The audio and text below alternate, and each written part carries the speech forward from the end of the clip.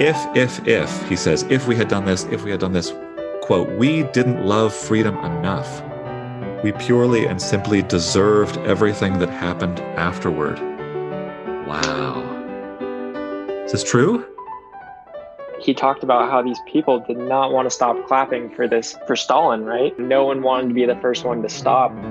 And people were willing to just, there were old people there, they were getting tired, but they were willing to just drop dead rather than stop clapping because people were watching. These police forces were watching to see who's going to be the first, and then they would likely be arrested.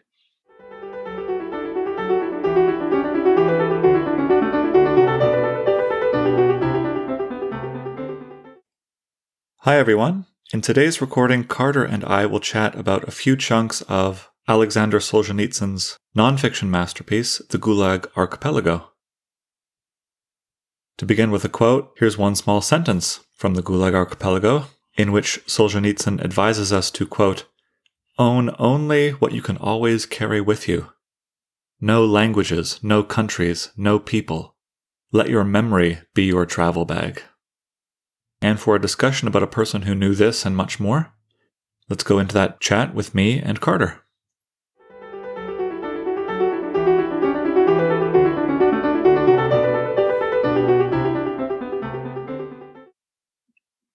Hi, Carter. Hi. How are you? Good. How are you doing? I guess this is my first question. My first question will just be simply, how do you react to this book? Why do you think it's worth reading? And, to frame this question, we can use, at the very beginning, he directly addresses his reader, Solzhenitsyn does, and says, and those who, like you and me, dear reader, go there to die, right? So he's talking about how people get around. How do people end up at the Gulag? He directly addresses his reader and pulls the reader in and says, you and me are going on this journey, and it will end in a kind of death, a kind of psychological death or emotional death. Why would we consent to go on such a journey with him? In your reading of this text, what stood out to you as particularly memorable, wise, beautiful? Why is this a book worth reading? Yeah, so like you said, early on, he's within the first 3 paragraphs, he's telling us that we're going to go there with him and we're going to die, essentially. But right here in the beginning, too, there's a lot wrapped up with the title, even, the Gulag Archipelago. What does that word archipelago really mean in this? And that's what stood out to me early on. So I'm a geography major. Oh, cool. And archipelago might have a little bit more meaning if you kind of understand and break down that word. And so it's essentially a chain or group of islands, right? And so he's taking that into context, this chain, this group of prison labor camps. But also archipelagos in their creation, oftentimes, like the Hawaiian archipelago, they're formed through volcanic activity, right? There's a lot of forces going on. So these labor camps, they're formed, they're created through a lot of processes. And oftentimes, even though you have islands that are grouped together, they're often defined by their political boundaries.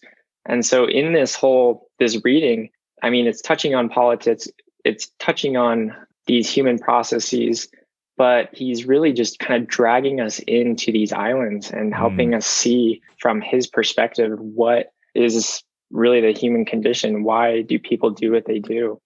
And not to drag this on too much, but I took a class on the Pacific Islands, and we talked a little bit about the differences when these Pacific Islands were discovered between a European perspective, like these Spanish and these Portuguese explorers, how they viewed these islands as being isolated, trapped off from the world. And with these roadblocks, like this vast ocean.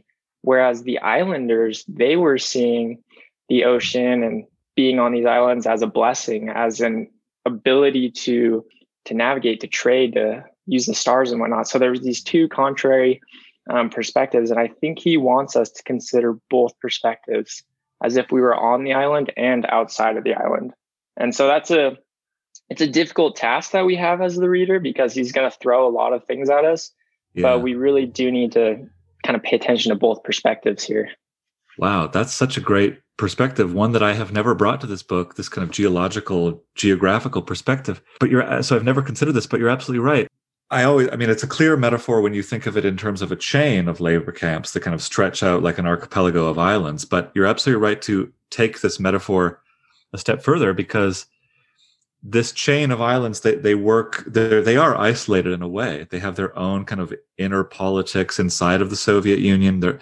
And each labor camp will have its own politics separate, and social hierarchies separate from other labor camps. Mm-hmm. So they are quite isolated.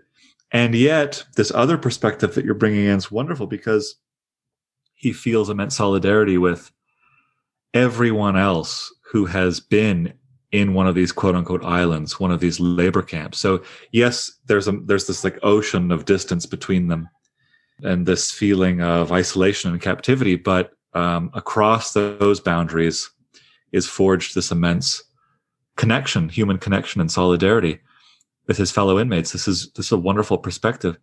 And in fact, he begins with a dedication. So even before chapter 1, this is a kind of, it looks like a poem. It's formatted like a poem on the page.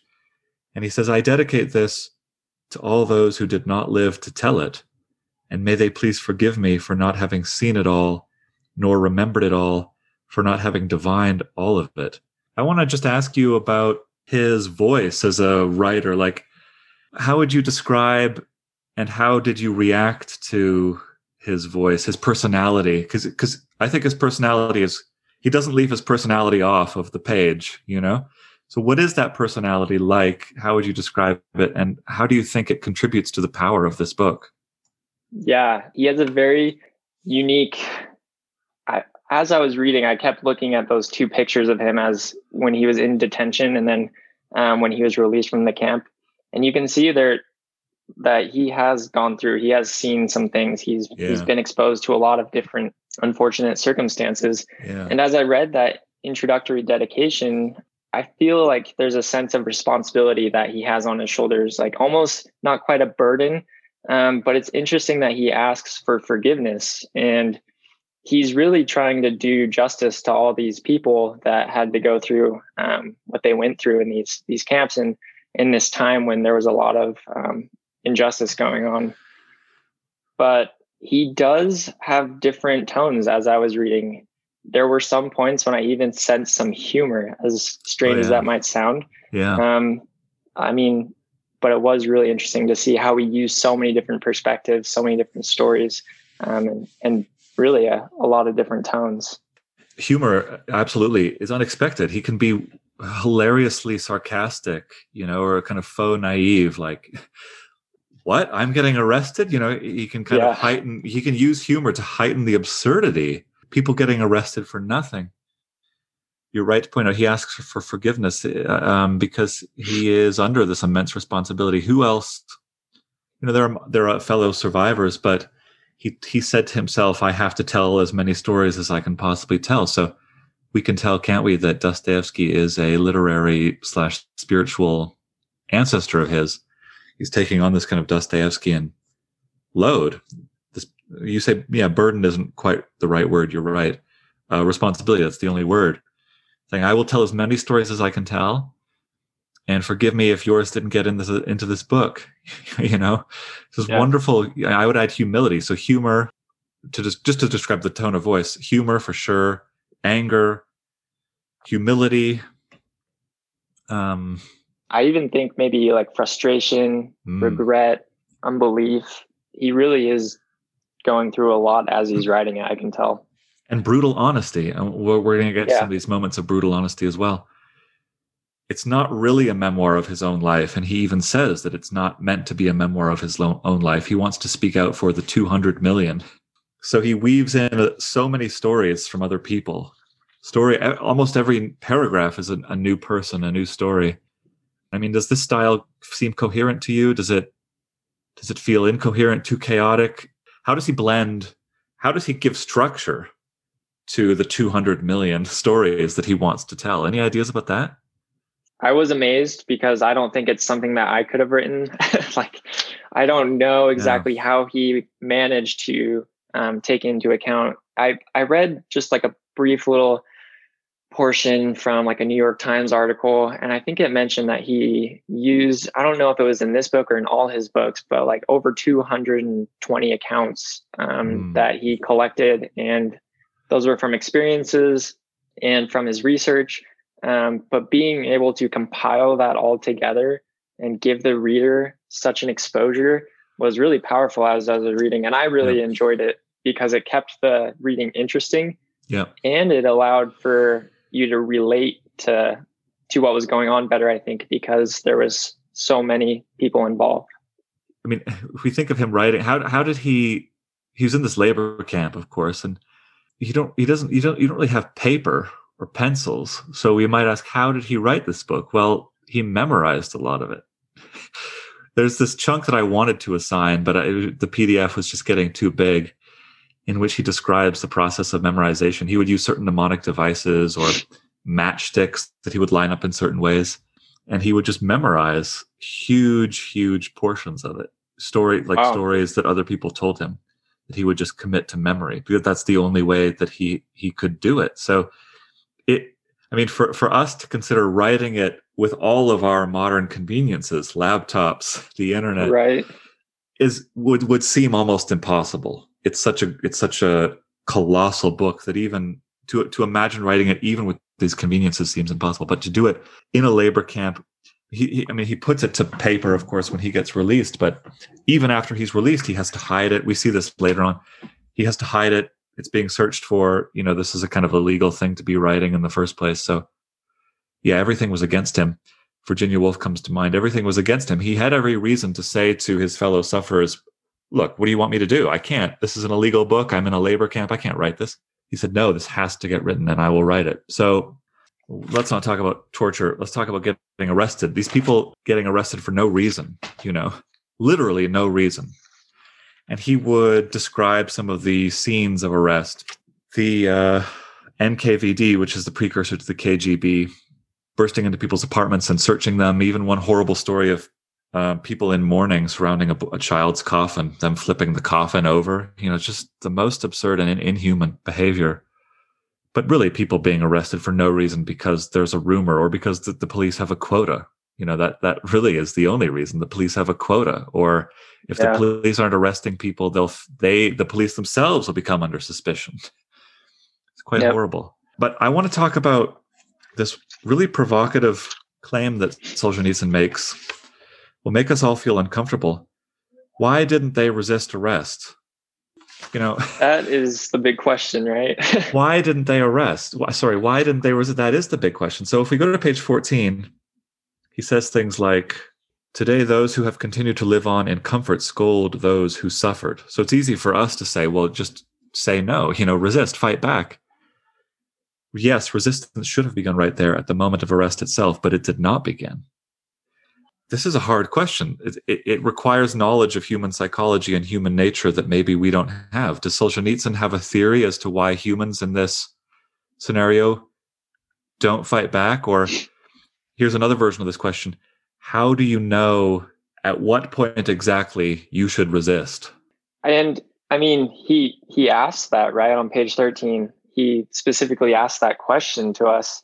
And as I was reading this chapter about all the arrests that were taking place, I was honestly very shocked. I said, how could you let this happen? Yeah. He writes that these people were not guilty of anything. And yet they kind of submitted themselves and just allowed this to happen. And on page 14, he even says that, it's the third paragraph or maybe the second paragraph there. It says, Sometimes the principal emotion of the person arrested is relief and even happiness.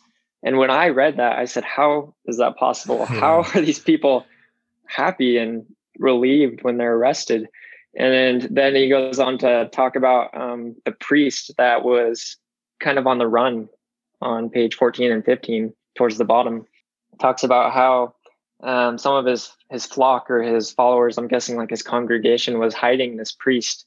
And he was going from house to house. And then the priest, it says, suffered so painfully from this hard life that when he was finally arrested in 1942, he sang hymns of praise God. Yeah. And it's difficult for us to kind of understand these emotions because I don't know if any of us have ever been arrested, or I highly doubt that, or if we've ever really lived a life on the run. But as I was reading about all these people, I just kept thinking to myself, why are you allowing this to happen? And I can't be a judge of that because I wasn't there and I didn't go through that. But it was shocking. And I think he wants us to see the absurdity in all this, but he also wants us to know that it wasn't as easy as, just going or not going. Yeah, people have a part of human nature is this extreme reluctance to be the first to cause trouble. You know what I mean? Yeah. So if I stick my neck out and I'm the first to fight back when a police officer is falsely arresting me, then I'm going to be the first that gets mowed down. So I there's this kind of problem of collective movement. If we all did it at the same time, it would work. But nobody wants to be the first, because to be the first is to make yourself the most vulnerable. I was thinking, like the whole country, about the Capitol riot and how to prevent or stop things like that, or mass shootings. If there's a mass shooter, if everyone in the scenario jumped on him at the same time, that could work. But no one wants to be the first, because then you're making yourself more vulnerable, more in danger. I don't know how we can, as individuals or groups, understand this part of our nature. This is a wonderful little footnote on page 13. Let me read this footnote. I want to read kind of all of it, but I'm going to read the first half of it first. He says, "And how we burned in the camps later, thinking, what would things have been like if every security operative, when he went out at night to make an arrest, had been uncertain whether he would return alive and had to say goodbye to his family? Or if, during periods of mass arrests, as for example in Leningrad when they arrested a quarter of an entire city, people had not simply sat there in their lairs, paling with terror at every bang of the downstairs door and at every step on the staircase, but had understood that they had nothing left to lose, and had boldly set up in the downstairs hall an ambush of half a dozen people with axes, hammers, pokers, or whatever else was at hand. After all, you knew ahead of time that those blue caps were out at night for no good purpose. And you could be sure ahead of time that you'd be cracking the skull of a cutthroat. Or what about the Black Maria sitting out there on the street with one lonely chauffeur? What if it had been driven off with its tires spiked?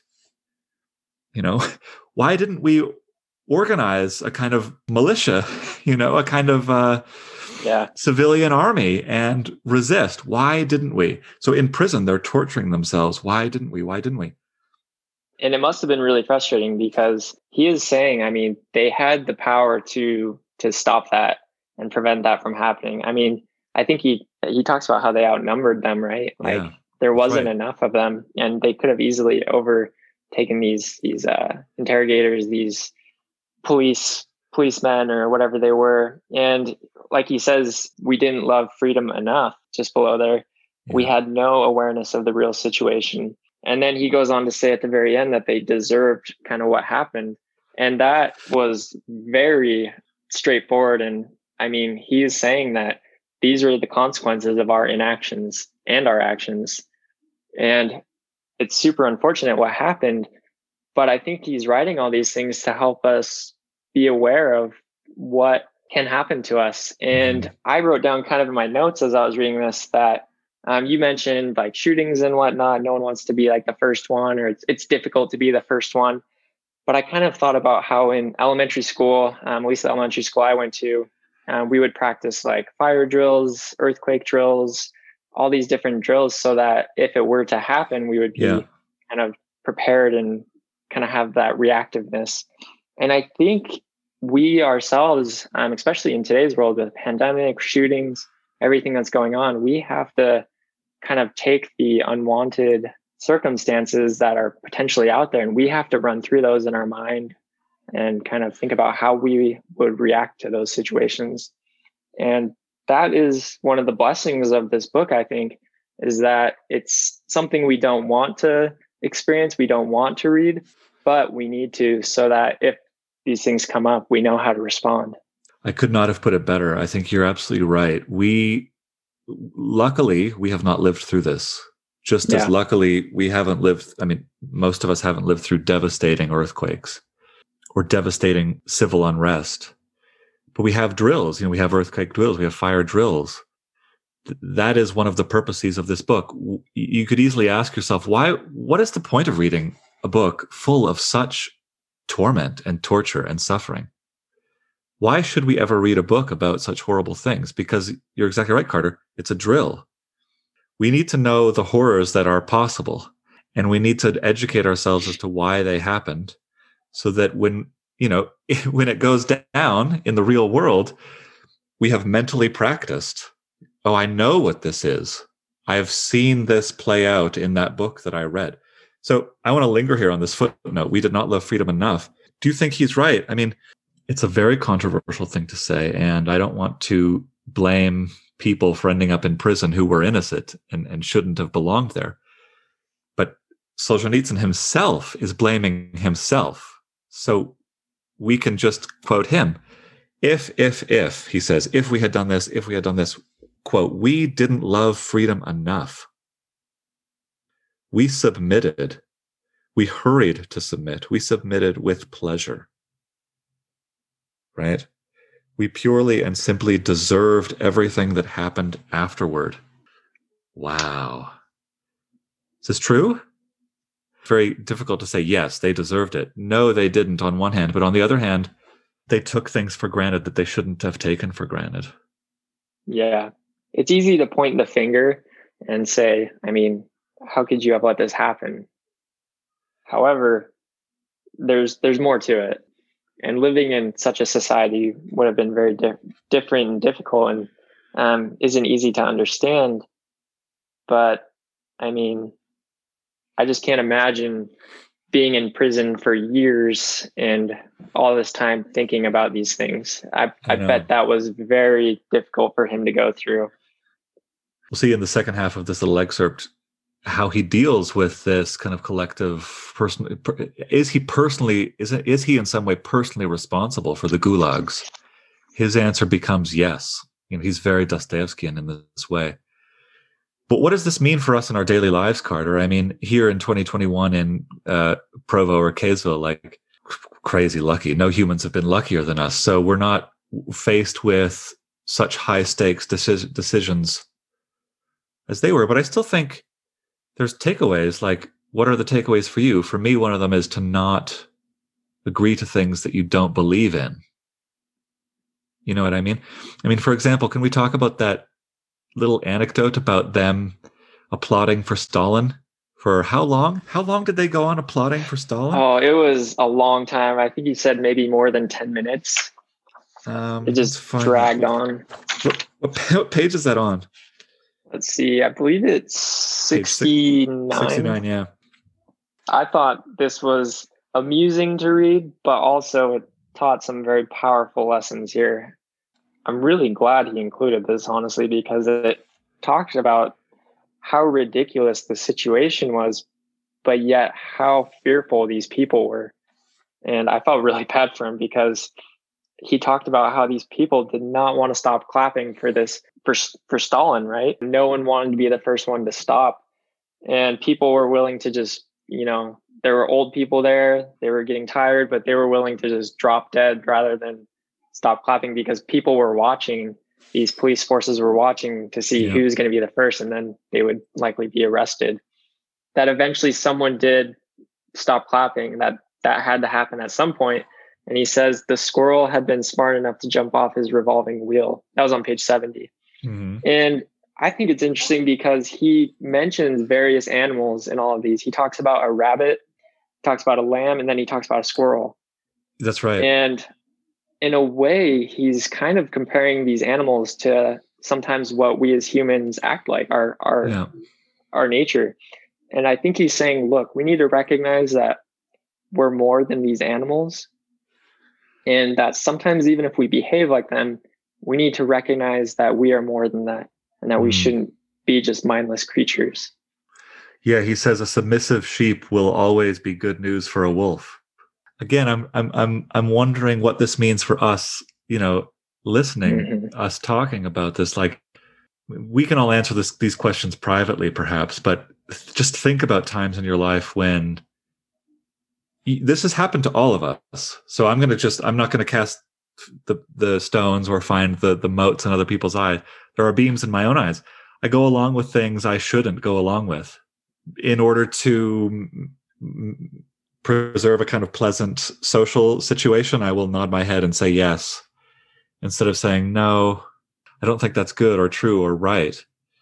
And I think Solzhenitsyn's argument is that if you pile up millions of these instances of people nodding their heads and just saying what is expected or what is demanded in order to keep kind of superficial pleasantries, you pile up 200 million of those, then you get gulags. You know what I mean? So it's like, how do we get gulags? Well, everyone starts telling white lies. I think that's how you get gulags. Everyone starts telling white lies. So it is kind of our fault. If we all stop telling white lies, stuff like this is much harder to happen. Yeah. And he talks about that too. I think when he was arrested and he kept asking himself, oh, I shouldn't, speak out because I don't want to disturb the people around me. I mean, we want to conform. I think it's easier, but is it the right thing to do? Yeah. And that's where it's difficult. I mean, and he was like, some of us did fight. Some of us did fight back. There was that woman, remember he talks about that woman who's like grabbing a lamppost and she starts to scream, I'm being arrested, And what do the onlookers do? Look away. Look away. Let's all look away. This isn't my problem. Yeah. If I get involved, I'm instantly in trouble. Well, I don't know how to solve this problem, but it has to be a kind of Spartacus. I don't know if people watch Spartacus anymore, but this movie where it's like, I'm Spartacus. No, I'm Spartacus. We all have to announce that we're all in this together and we are all our brother's keepers. Yeah. Stop telling white lies and start taking responsibility for each other, I think. Let's see here. Why read this catalog of torture? Do we have anything more to say about that? I mean, I thought, should I include this? Should I not? I ended up including it, and maybe it's somewhat skinnable. Is there a purpose to this, or is it just kind of masochistic wallowing? No, I think it was important to read. I think it was very beneficial. So what caught my eye was I was reading all these different methods or techniques, I guess, that they would employ to because they torture and humiliate these people. Was on page 115. He kind of sums it all up why I think it was so important. He says how ancient it all is, how medieval, how primitive. These things are not new. I think many different civilizations have been doing these same things to humans. And we talk about this, he'll talk about this later on, the threshold when we cross the boundary of good and evil. But it's similar to all these books that we've been reading. These bad things that have been happening, they're not new. People and humans have been dealing with unfortunate and unwanted things their entire lives and throughout the history of mankind. And so it's time we recognize them and remember them. It's not new and it's not over. Your lineage involves torturers and murderers and sadists. You know what I mean? This is in our DNA to act this way. It's in our DNA. Solzhenitsyn quotes Socrates' famous dictum, know thyself. And I think what he wants to illustrate in this book is that to know ourselves as humans is to know that we have the potential for barbaric violence and immense cruelty. You do, and I do. I'm not talking about us in the abstract. I mean, us as individuals, we each do. I think this is really important, which takes us right to this good and evil bit. It's a very famous quote. He asks, what is an evildoer? And I want to talk about ideology, but where is that quote? We should read it in its context about good and evil. It's 168, right? He talks about the blue caps. This chapter is called the blue caps. The blue caps they would wear, these interrogators and these secret police would wear blue hats. And he thought it was highly ironic that it was that their hats were the color of the sky or the heavens. So he's this wonderful symbol of human barbarism in the guise of divine, enlightened, bright blue light. Yeah. He says, if the reader expects this book to be a political expose, slam its covers shut right now. If only it were so simple. If only there were evil people somewhere insidiously committing evil deeds, and it were necessary only to separate them from the rest of us and destroy them. But the line dividing good and evil cuts through the heart of every human being. And who is willing to destroy a piece of his own heart?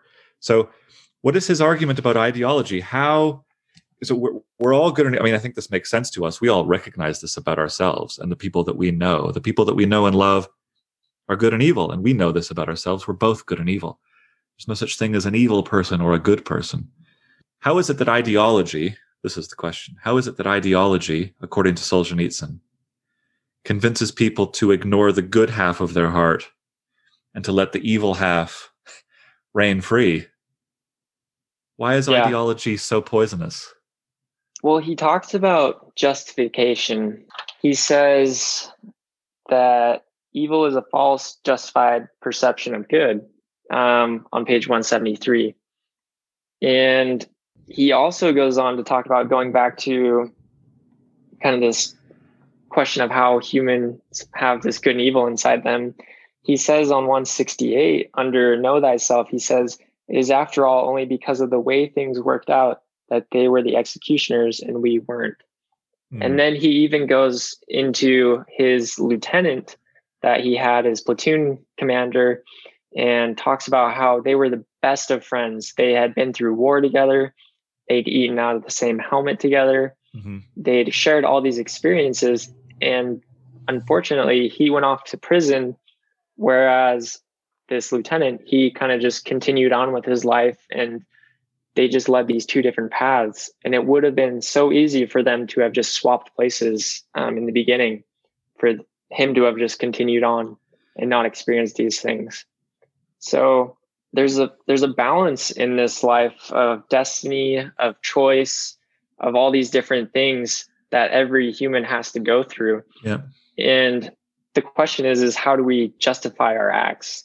Are they really good? Are they really bad?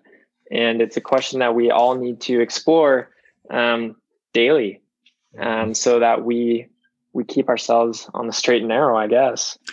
Motivations matter. This is your point. I think you're absolutely right. And ideology gives us all kinds of motivations. With ideology, with the right political or philosophical motives, we can excuse more heinous crime than, I mean, I love that he compares this political atrocity to Shakespeare's villains.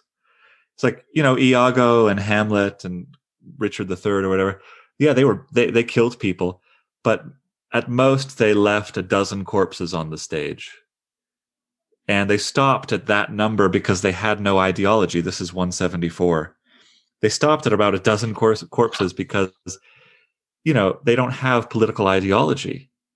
But with an ideology, this is middle of page 174. Let me just read this. Thanks to ideology, the 20th century was fated to experience evildoing on a scale calculated in the millions.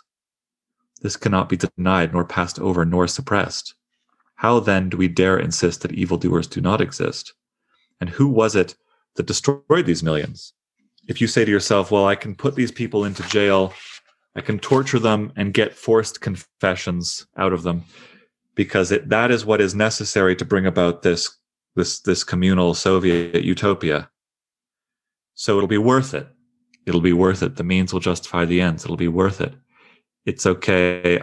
This quote may or may not be apocryphal, but people say that Stalin said that to make an omelet, you have to break a few eggs, So he was willing to destroy because he had this imaginary paradise in his brain. And if the paradise in your brain is sufficiently perfect, which of course it will be because it's totally imaginary, there's no limit to what you will prevent yourself from doing. Everything is worth sacrificing for perfection, right? So avoid ideology. Yeah, and kind of what you're saying too, I think relates to the end of 175, where he talks about that threshold. He says just at the bottom of that paragraph, he suddenly crosses that threshold. He has left humanity behind and without perhaps the possibility of return. Yeah. So that kind of idea, like Stalin and Hitler and all these people who have done such bad things, but they probably were thinking, hey, it's worth it. It's what we need to do, but obviously it wasn't. That's right. this might seem detached from our lives because none of us listening are world leaders. Not yet, Right. but who knows? But even in our private domestic lives, we are in analogous situations all the time. Think about spats you get in with your loved ones. Oh, it'll be worth it. I'll say this kind of slightly poisonous thing because I have some motive, I have some purpose, I have some ulterior goal. The ends will justify the means. This is very dangerous.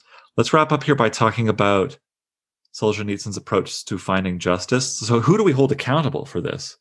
He's writing this now after the fact, and so many people now walking around. I mean, the Gulag system, to be honest, never really ended. We're reading in the news now about there's this, I can't remember his name, this Russian, maybe he's Ukrainian, I don't know. Maybe you know his name, Navalny. I should maybe Google this. Sorry, quickly. It doesn't matter. Oh, I know what you're talking about. Yeah. He's in the news. You can Google it, but he's a very outspoken critic of Vladimir Putin. Yep. And many assassination attempts have been perpetrated on him. Poison gas, et cetera, et cetera. And now he is in a labor camp in Russia. Literally, he's in a labor camp. So the gulags never really went away. There was a great thaw, of course, and the system kind of relaxed itself to some degree. So there were all these people walking around living lives who were perpetuating the system. Prison guards, interrogation officers. How does Solzhenitsyn propose, or what is the solution? Can such a great number of people be held accountable? He compares this to the Nuremberg trials. With Nuremberg, there's lots of people involved with Nuremberg too, but it's slightly different because you arrest the top Nazis and they are symbols for the system. But here what do we do? What does Solzhenitsyn think we should do? And that's how we'll kind of finish up here. Yeah. So like you said, he does compare what's going on with these Nazi criminals. I don't know if he gives us an exact answer, but he definitely explores the appropriate type of justice. And I don't know if he gets to a conclusion, but he talks about how there's this kind of idea going on that they don't want to open up old wounds. Right. That's right. They just want these people to just go on, don't bring it up. It's something that happened and let's not do it again, but let's not talk about it. They just don't want to open it up. But he's saying, he compares the 86,000 people who were convicted, I guess, in Germany to the 250,000 it would be if it were in Russia. Yeah. So there's a large amount of justice that kind of needs to be served out, in his opinion. But he also talks about how it's going to be a painful thing to do. And I don't know if, as I was reading this, I kept highlighting all these different things, but it seems like he's frustrated. Yeah. But he doesn't know how to go about it. I think you're absolutely right. He's kind of giving us a problem that he demands. He doesn't know how this problem should be solved, but what he is sure of is that a solution is necessary, or else we teach an entire generation of new Russians that atrocities don't matter and that there is no justice. So I'll just read a few snippets here. But for the sake of our country, this is 177, but for the sake of our country and our children, we have the duty to seek them all out and bring them to trial. Not to put them on trial so much as their crimes, and to compel each one of them to announce loudly, yes, I was an executioner and a murderer. Mm-hmm. And if these words were spoken in our country only 250,000 times, would it perhaps be enough? Well, I don't know. I mean, how can you rectify such a horrible wound? But he does say we have to condemn this idea publicly because the very end of this section. Yep. Well, he talks about that if we don't address this issue, it's going to rise up 1,000-fold in the future. Yeah. And so it's better to take care of this problem now than deal with future consequences that are just going to keep building over time. And in a way, I think we're seeing that in the United States with racism, with equality, these things that have happened in the past. We're still struggling to address these things today. So I think he's giving us great insight into we need to be accountable and we need to talk about these things to make change. Yes, he says it's going to be, imagine young people growing up in a country where foul deeds are never punished, right? Mm-hmm. It will be impossible to live in such a country. Yeah. So we have to do our best. It's not going to be perfect. He's like, this is a really messy thing. How could we bring 250,000 people to trial? Maybe we can't, but we can't just therefore say we can do nothing about it. We have to do our best. Thank you so much. You came so well prepared, and I really appreciate it. And therefore, I'm sure your class will learn a lot and really enjoy this. So yeah, thank you. Have a good day and a good weekend, Carter. You too. Bye.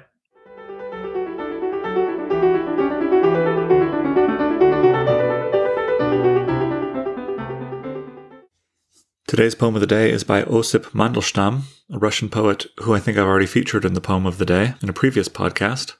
He died in one of these gulags, and this is a poem by him called Tristia, which is a reference to Ovid, the Roman poet, who likewise, because he displeased an emperor, was exiled from his home. So this is Tristia by Osip Mandelstam, translated by Peter McCary. All there is to know on the art of leaving I've learned in careful pillow talk at night. The oxen ruminate. It'll soon be morning. The night watch does its rounds round to the light.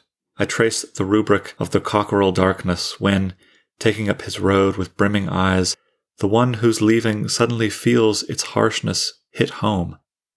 The muse's song, the women's cries. Who can tell what an abstract noun like leaving will come to mean when it's our turn? What are we to make of the cockerel crowing when midnight flames in the citadel still burn? And in the dawn of some new life or other with oxen ruminating in the hay, why does the herald of this new world order preen on the battlements to greet the day? I love the ordinariness of fabric. The shuttle, warp and weft, the spindles hum. And here she's barefoot, feather light, in cambric shift, running to meet you, glad you've come. Our life is threadbare, and the words to measure joy are worn thin with repetition. We'll keep on using them. But what we treasure now is just the flash of recognition. So be it then. A translucent figure lies on a clean clay dish. A squirrel pelts stretched out. A girl, a fortune-teller, waits to see which way the wax will melt. It's not for us to test the reaper's metal. The wax is lost on women, bronze on men. For us, the die is only cast in battle. Vision is theirs to the living end.